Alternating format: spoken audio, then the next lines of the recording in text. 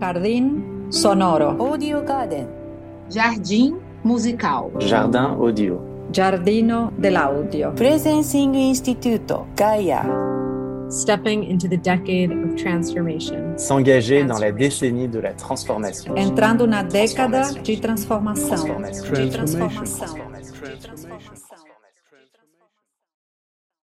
Hello, I'm Jaki Scarcello, and along with Cecile Charot, we host the Global Governance Hub. Cecile and I met at a Presencing Institute event. She was in Brussels, and I was here in LA. And we were brought together by our shared passion for global cooperation. Passion is perhaps not even a big enough word. I have always known with all my heart that the global problems which threaten our planet right now will not be solved without global cooperation.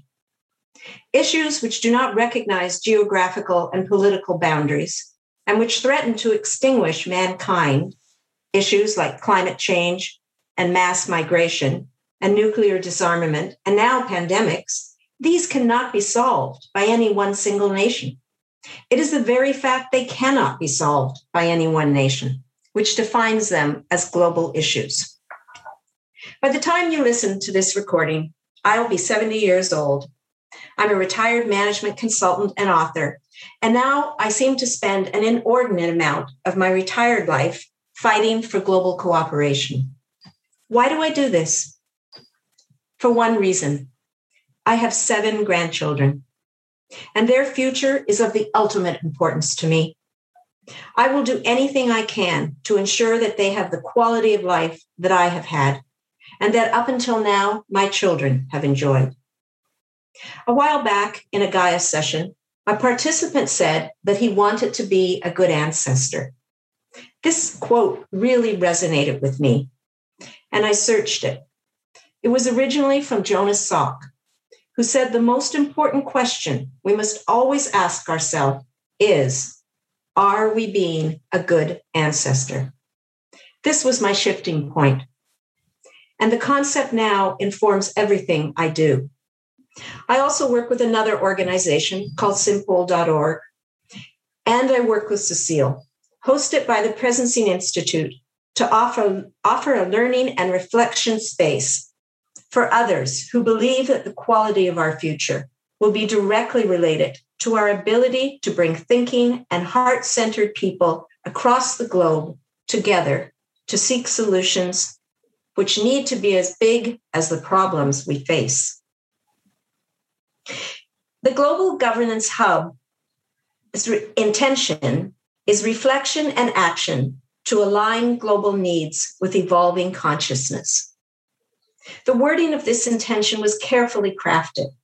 It was the guiding light for the Hub sessions and the curriculum which we created.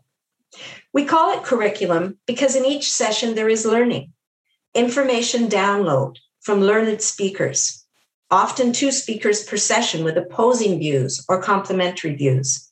We studied and we explored global governance models, local governance models. We looked at democracy and its current state of health.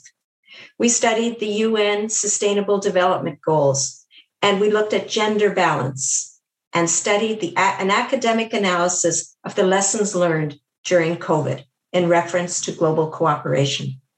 We followed the same format in every session to consciously bring together our head, our heart, and our hands to the topic of the week. The speakers stirred our heads while journaling and meditation opened our hearts. And we offered the participants the opportunity to internalize their learning in breakout discussion and to distill the essence of the session by reflecting on what insights had come for them and what had moved them most in the 90 minutes we spent together. In this design, we hope to create a space for the inner work, which Bill O'Brien so eloquently spoke of when he said, the success of the intervention depends on the interior condition of the intervener. We offer the Global Governance Hub as a place to work on that individual interior condition while exploring the current state of the system. In session 7 and 8, we turned the floor over to the participants. We held the space for them and their journey as in every session. But in these two, Cecile and I said to the participants, you decide what it is you want to learn and explore. In one of those sessions, we explored gender balance and its impact on global cooperation, and even touched on the future of this topic. But I have to say that my favorite session, and the one that held the greatest promise for my grandchildren, and for your grandchildren, and for all children, was the session in which we were blessed with an amazing adventure in social presencing theater. And we created a 4D map on the topic of global governance. Cecile and I were particularly excited about this, as we had not done 4D maps in our ULab experiences. It was a little scary to think of it doing then in the early COVID days. But this time we were guided by some skilled folks who helped us to embody and fully experience the inner work, which we had all done in the 7 previous sessions. There is so much to learn from a 4D map when you harvest its seeds and its richness after the fact. I took the first and second sculptures, which look quite linear, each participant in their Zoom box. And I studied not just the movement, but the words of the role actors and the observers. And I created 2 drawings, which plotted out the position of each role in the current reality and in the shift to the highest potential. I plotted how each role was positioned in relationship to the others, and to which other each role felt connected. And here's what I saw. The earth is our center point. It sat quietly in the center of the current map and the future one. It waited for us to see that it was our support and our foundation. Even though we had abused it, ignored it, and exploited it, it sits waiting until we return to learn and to heal. When I saw that, I was struck with the growing movement in society to return to native ways, which are and always have been grounded in Mother Earth and intimately and reciprocally interconnected to the health and well-being of the earth. Until we make that connection again and that journey back, there is little hope. I saw in our maps, however, that hope lives eternally with the youth. Even though we as adults seem to often live with very little concern for the future of the children of the world, the children persevere in their hope, and they will do what needs to be done, whether we help them or not. Think of the Greta Thunbergs of the world.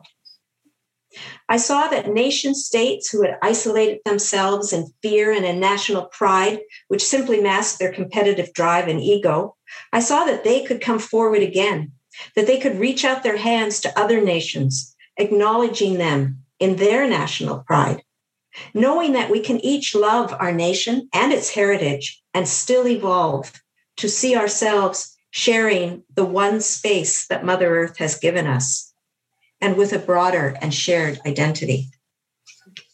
I saw the biases which had locked me into believing that large corporations could not change, could not become aware of how they were driven only by destructive global competition. I saw that they could function through multiple value motivations.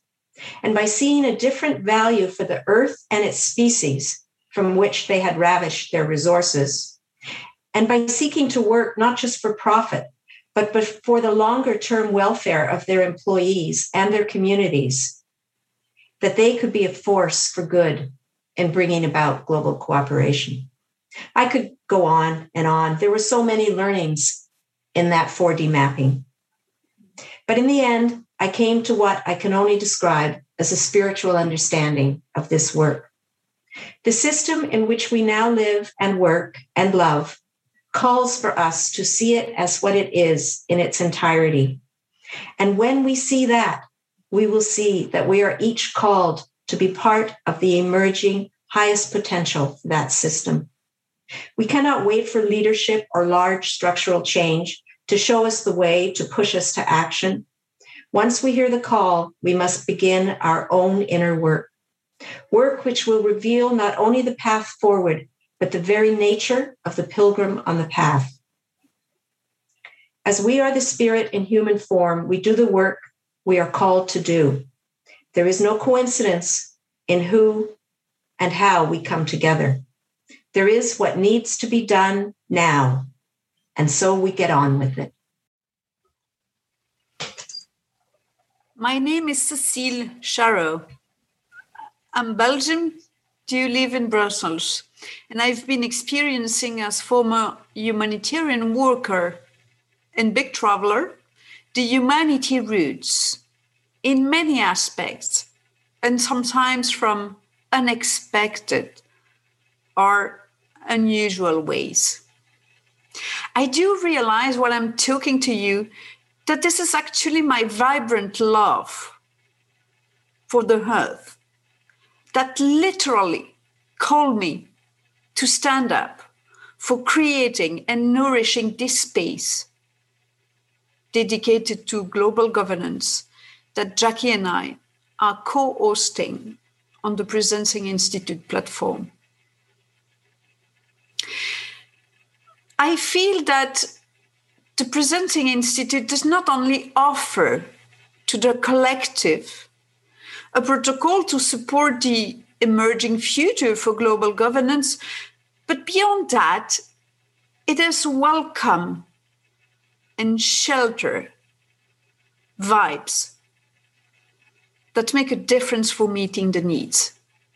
I'm deeply grateful to the Presencing Institute for that extraordinary quality, but also to my space holder, Jaki, who decided to jump on board to this simultaneously challenging but marvelous journey dedicated to global governance.